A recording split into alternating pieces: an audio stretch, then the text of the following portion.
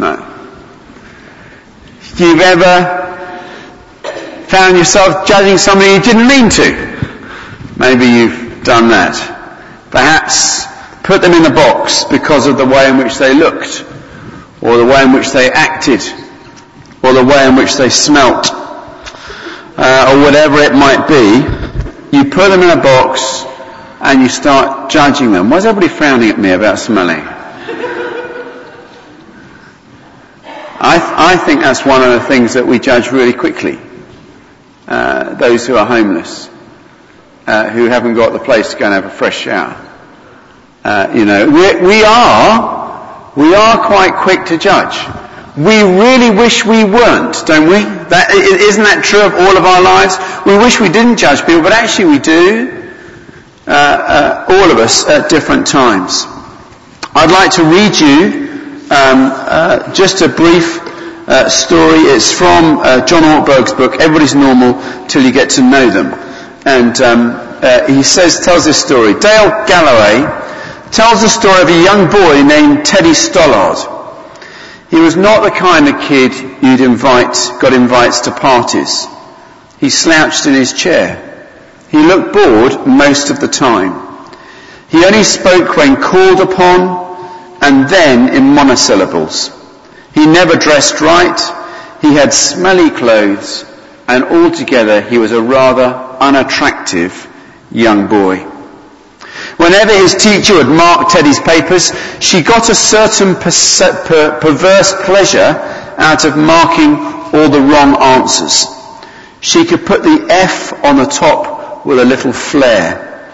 She might have known better because his history was on record. First grade, Teddy is a good boy and shows promise, but has a poor home situation. Second grade, Teddy is quiet and withdrawn. His mother is terminally ill. Third grade, Teddy is falling behind. His mother died this year. His father is uninvolved. Fourth grade, Teddy is hopelessly backward. His father has moved away. Teddy is living with his aunt. He is deeply troubled. Christmas came and all the children brought presents to school. They were carefully wrapped except for Teddy's, which was packaged in brown paper and held together with tape and marked "For Miss Thompson from Teddy."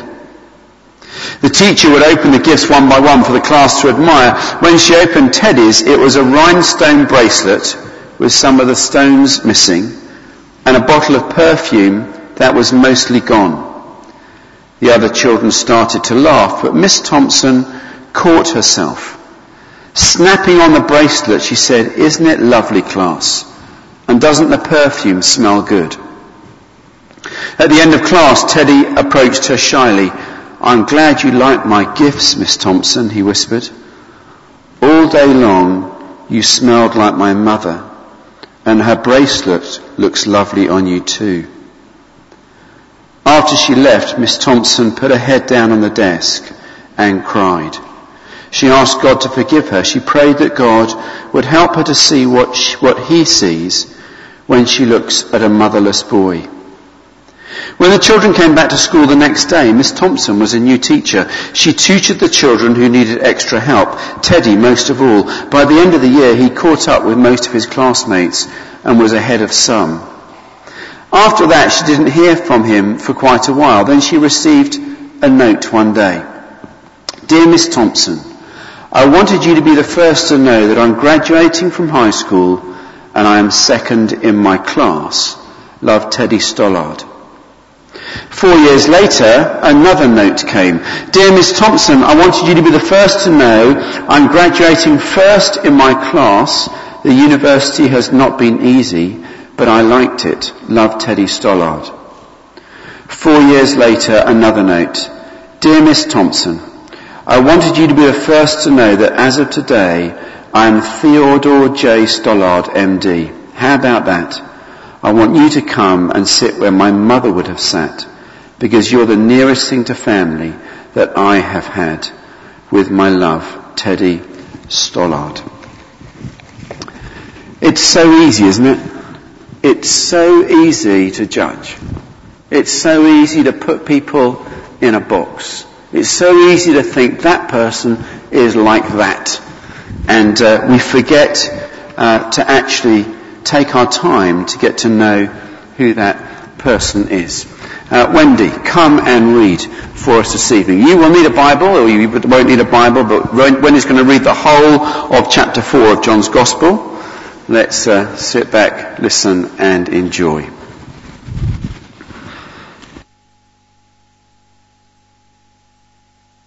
John chapter 4, Jesus and the Samaritan woman. Jesus knew the Pharisees had heard that he was baptizing and making more disciples than John, though Jesus himself didn't baptize them. His disciples did. So he left Judea and returned to Galilee. He had to go through Samaria on the way. Eventually he came to the Samaritan village of Sychar, near the field that Jacob gave to his son Joseph. Jacob's well was there, and Jesus, tired from the long walk, sat wearily beside the well about noontime. Soon a Samaritan woman came to draw water, and Jesus said to her, "Please give me a drink." He was alone at the time because his disciples had gone into the village to buy some food. The woman was surprised, for Jews refused to have anything to do with Samaritans. She said to Jesus, "You are a Jew, and I am a Samaritan woman. Why are you asking me for a drink?" Jesus replied, "If you only knew the gift God has for you and who you are speaking to, you would ask me, and I would give you living water." "But sir, you don't have a rope or a bucket," she said, "and this well is very deep. Where would you get this living water? And besides, do you think you're greater than our ancestor Jacob, who gave us this well? How can you offer better water than he and his sons and his animals enjoyed?" Jesus replied, "Anyone who drinks this water will soon become thirsty again. But those who drink the water I give will never be thirsty again. It becomes a fresh, bubbling spring within them, giving them eternal life." "Please, sir," the woman said, "give me this water, then I'll never be thirsty again, and I won't have to keep coming here to get water." "Go and get your husband," Jesus told her. "I don't have a husband," the woman replied. Jesus said, "You're right, you don't have a husband, for you have had 5 husbands, and you aren't even married to the man you're living with now. You certainly spoke the truth."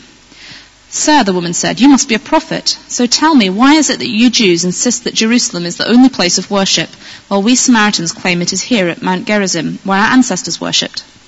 Jesus replied, "Believe me, dear woman, the time is coming when it will no longer matter whether you worship the Father on this mountain or in Jerusalem. You Samaritans know very little about the one you worship, while we Jews know all about him, for salvation comes through the Jews. But the time is coming, indeed it is here now, when true worshippers will worship the Father in spirit and in truth. The Father is looking for those who will worship him that way. For God is spirit, so those who worship him must worship in spirit and in truth." The woman said, "I know the Messiah is coming, the one who is called Christ. When he comes, he will explain everything to us." Then Jesus told her, "I am the Messiah." Just then his disciples came back. They were shocked to find him talking to a woman, but none of them had the nerve to ask, "What do you want with her?" or "Why are you talking to her?" The woman left her water jar beside the well and ran back to the village, telling everyone, "Come and see a man who told me everything I ever did. Could he possibly be the Messiah?" So the people came streaming from the village to see him. Meanwhile, the disciples were urging Jesus, "Rabbi, eat something." But Jesus replied, "I have a kind of food you know nothing about." "Did someone bring food while we were gone?" the disciples asked each other. Then Jesus explained, "My nourishment comes from doing the will of God who sent me and from finishing his work. You know the saying, 4 months between planting and harvest. But I say, wake up and look around. The fields are ready, ripe for harvest. The harvesters are paid good wages, and the fruit they harvest is people brought to eternal life. What joy awaits both the planter and the harvester alike. You know the saying, one plants and another harvests. And it's true. I sent you to harvest where you didn't plant. Others had already done the work, and now you will gather the harvest." Many Samaritans from the village believed in Jesus because the woman had said, "He told me everything I ever did." When they came out to see him, they begged him to stay in their village. So he stayed for 2 days, long enough for many more to hear his message and believe. Then they said to the woman, "Now we believe, not just because of what you told us, but because we have heard him ourselves. Now we know that he is indeed the Saviour of the world." Thank you very much.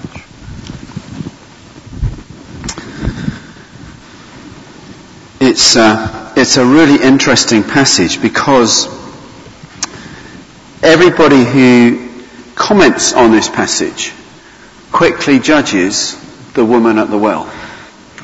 And I've probably spoken on it before, and in the same way have reflected on the woman at the well. All the commentators judge the woman at the well. But as I was praying over this passage this week, it was almost as though God opened my eyes to something fresh. And I don't know, I've not seen this before, but I want to share it with you this evening. Looking at the passage, when you look at the passage, you very quickly learn that the Samaritan woman here is somebody with a history. Generally considered that her past is one of promiscuity. What evidence is there for that? Well, that she's got 5 husbands. And she's now living with another man who is not her husband. That she's coming to get water in the middle of the day, in the heat of the day, when people don't generally come to get water. And so from that little picture, we make a leap into a place where we say, well, obviously the town didn't want to know her because she's coming out in the middle of the day, and if she's had 5 husbands, she's a woman who's had a very promiscuous lifestyle, perhaps a bit of a troublemaker. We don't know the woman's name. She's never introduced in that way. Her identity is hidden from us and remains hidden from us. But let me just quickly set the context, because all of that is all well and good, but it may not be the truth. In her day, she would have had very little choice or control over whether she was divorced or not. If she is divorced from her previous husbands, then it was not necessarily because she wanted to get divorced. The men could divorce the women, but the women couldn't divorce the men. I know that sounds terribly unfair today, but that's how it was. The men could issue a certificate of divorce, but the women could not. And a certificate of divorce could be issued for the smallest of things, and apparently was done so on a fairly regular basis. She had no right to divorce. It was exclusively a man's right. Maybe she has been divorced. Maybe she has had 5 husbands before that she's been divorced from. But I wonder whether she is the victim of that situation. I wonder whether she's somebody who has suffered. Maybe she's got a history. Maybe in her history, she's somebody who throughout her childhood, she's been taken advantage of. Maybe because that is the case, a man has married her and taken advantage of her, and when finished with her, divorced her, and she's gone into the next man who's married her and finished with her and divorced her. I don't know, but that could be the story. That could be the case. If she's not divorced, maybe she suffered in other ways. We don't know. Jesus just says that she's had 5 previous marriages. Maybe all of her husbands have died. That would be unfortunate, but it is a possibility. It is a possibility that each and every one of them could have suffered death. It wasn't unusual for people to die early in the face of multiple tragedies in that way. Whatever the situation, here is a woman who has faced a lot of tragedies in her life. Either she's been left by 5 husbands and therefore abandoned, feeling herself rejected in so many ways, or perhaps she's suffered the death of her husbands 5 times and doesn't want to step into another one. We don't know, but either way, she's someone who carries an enormous tragedy in her life. So let's not be too quick to judge. Let's not be too quick to judge who she is. We actually don't know the details of her past. And maybe we don't need to. Maybe it is enough that this woman, whose name we don't know, perhaps mirrors our own lives in so many ways. She was a woman with a past, with a story to tell, with hurts and rejection and pain in her life. We too are people with a past, however old you are. We, each of us, carry histories. It doesn't matter how old you are. You may be 13 or 14. You could be 30, 40, 50, 70. It really doesn't matter. But we all have stories to tell. Perhaps some of the biggest hurts that can be felt during school years when friendships break up and there's bitter arguments and there's hurt that goes on.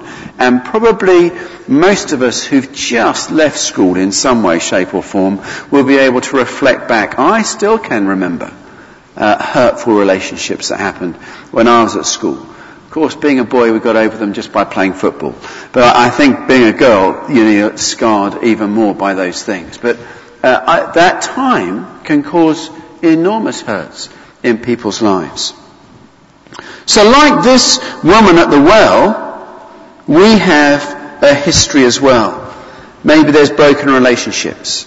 Maybe we look back on past broken relationships that have shaped our life in such a way and we wish that they hadn't done so.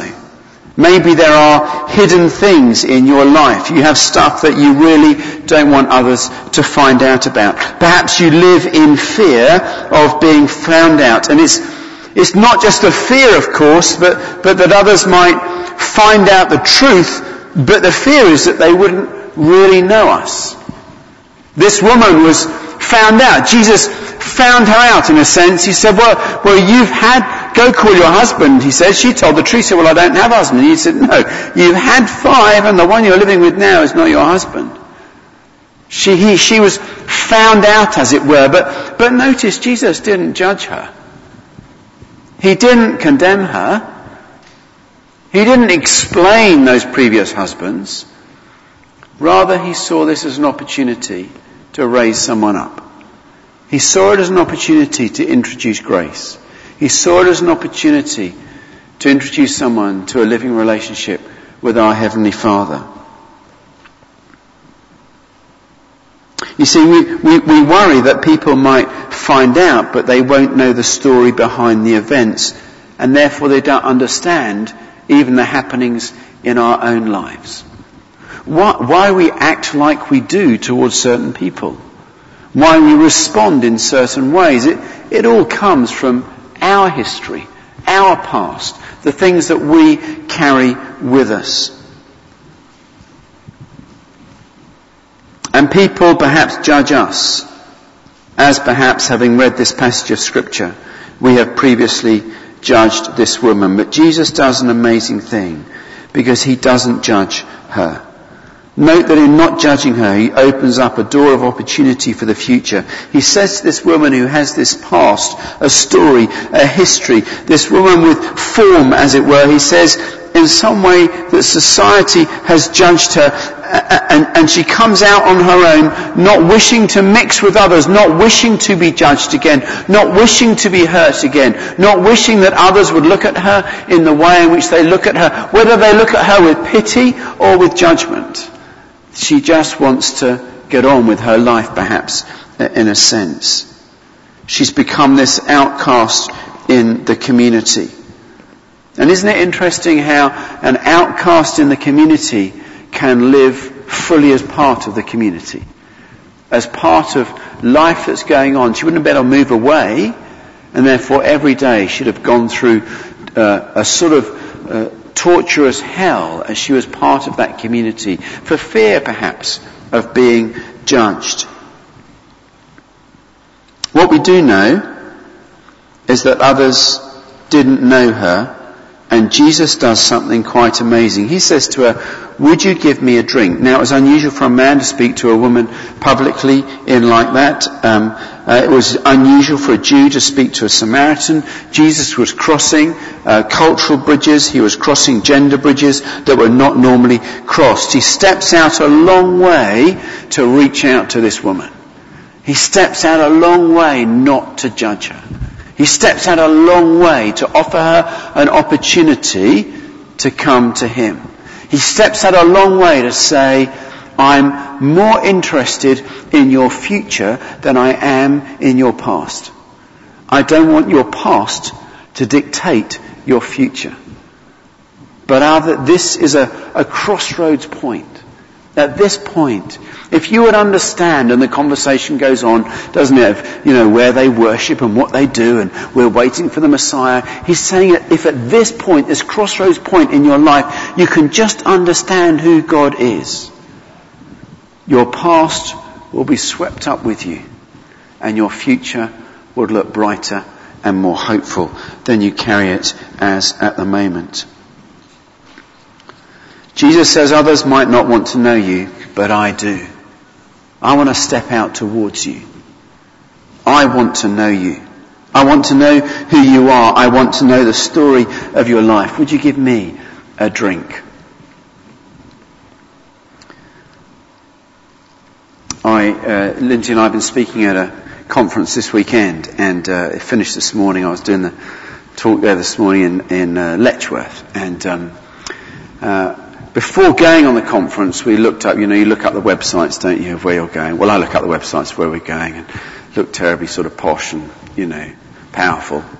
And you sort of feel inadequate as you go there. But I looked it all up, and I was particularly interested. I followed this little train through on these websites and sat in bed on Saturday morning with my daughter next to me watching a DVD about trafficking children, sex trafficking. It was a pretty graphic film, actually, that one of the people there had filmed, and because I became interested in it, I followed that through, and I read the CV of the woman who'd written it, and followed all of that through. And when we got to this conference, met the guy who was hosting it, and met the other. I knew the other speakers, and it was great to catch up with some mates that I knew. And then there was this woman who was just sort of part of the staff. She wasn't really hosting or doing anything else.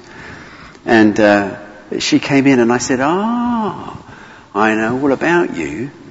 And she looked terribly surprised. And I said, I've been watching your films this morning, and I've watched your DVD, and I followed up your CV, and we got into this conversation. And it only lasted about 5 minutes or so. Came back this morning to do the final talk, and was in their meeting room before the meeting began, the little hosting room they had, and she came up to me and she just said, you don't know what that meant, that you knew me, you'd bothered with me. You see, it's really important that we know people, isn't it? Jesus said, I want to reach out and know you. I want to know you. I want to know who you are. In a sense, this is an invitation to her to let herself be known to Jesus. To be known is to be loved, and to be loved is to be known. It says that the woman is surprised. The Jews refused to have anything to do with the Samaritans. Hold on, she says to him in verse 9. Hold on, you're a Jew, I'm a Samaritan woman. Why are you asking me for a drink? Jesus replied, if only you knew the gift God has for you and who I am, you would ask me and I would give you living water.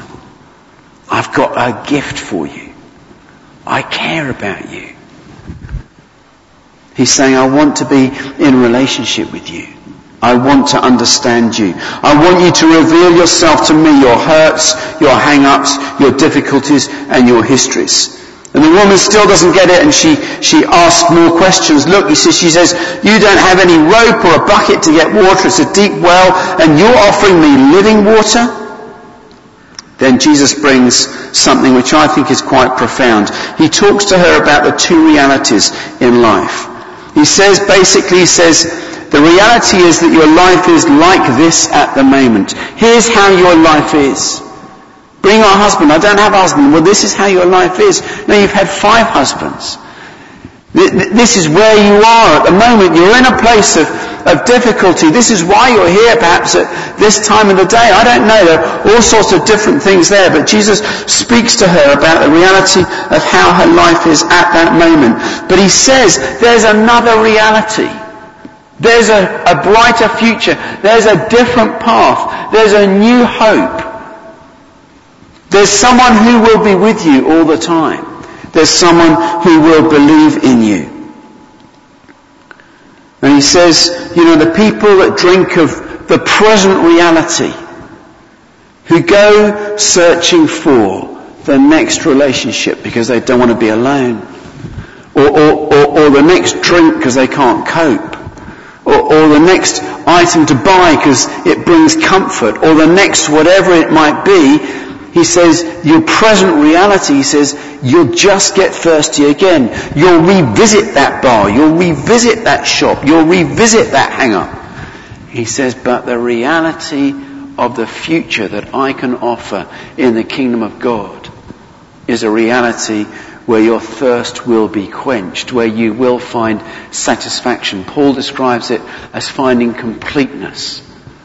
He says, I've found contentment. I've found everything that I've been looking for. He's saying to her, look at your life at the moment. Your current life has a history. You've got 5 husbands. One you're living with now isn't even your husband. In other words, the reality is that you have a difficulty in your life at the moment. The water you're drinking is not good for you. You are continually thirsty. You are continually returning. And you're on a lonely journey in life. You're coming out here in the middle of the day when no one else would come. The water you're drinking, in a sense, is making you even more thirsty. But the water I give has the potential to change your life altogether. She says, well, will you give it to me then? Let me have this new future. Let me have this new hope. And he then has a little discourse with her about who the Messiah is. And she replies, I know the Messiah will come. The one who is called Christ, and when he comes, he'll explain everything to us. That's exactly what Jesus had done. He has explained everything to her. He's explained to her about her life, the reality within which she lives and he lives, and he's explained about the opportunity to receive the living water. And then he announces, Jesus told her, I am the Messiah. I am the one who can offer you a new way. And she obviously believes him, because it says in verse 28, she left her water jar beside the well and went back to the village and told everyone, come meet the man who told me everything I ever did. Well, he didn't, did he? He didn't tell her everything she ever did. But she felt known. And if you feel known and understood and loved, you feel as though they do know. They know the very depth of your heart. They know where you tick. They know what you need. And she obviously felt that with Jesus. Come meet the man who told me everything I ever did. Can this be the Messiah? And it says the people came streaming to the village, from the village, to see him. A couple of things to note here. Number one, we're so quick to judge people. But Jesus demonstrates again in this passage that he isn't. There is no condemnation in his voice when he meets this woman. This is what I see. He offers hope and a new future. And he offers it through not judging and condemning. Secondly, I see this. I see that we also know that we cannot hide our past from him. When we meet him, he knows us. He knows us like no one else could ever know us. You know, when you are in that chair at home and you're just in your own little world. Does that ever happen to you? No? Happens to me. Doesn't it ever happen to you? Am I just a nutter? My son's saying I am a nutter. You're in that, it's nice and peaceful and quiet. And you just go in your own little world, and you can think your own thoughts. And maybe you do it when you're lying in bed. You know, I'm lying in the bed in the morning. I'm lying ever so still in the morning. I wake up ever so early, and my wife doesn't, so I have to lie ever so still. Otherwise, she says, "Oh, don't wake me up so early." I'm trying not to. You know, I'm lying there really still. That's when I start praying. Not praying that I won't move, but praying about the things of the day. Jesus is with us then. God knows us. He knows your very thought life. He knows what's on your heart. He knows your secret dreams. He knows your hopes and your desires. He knows your brokenness. He knows your fears and your anxieties. He knows you. like he knew this woman. And if we go to him, if we allow him, he will change our present reality into a better future with him.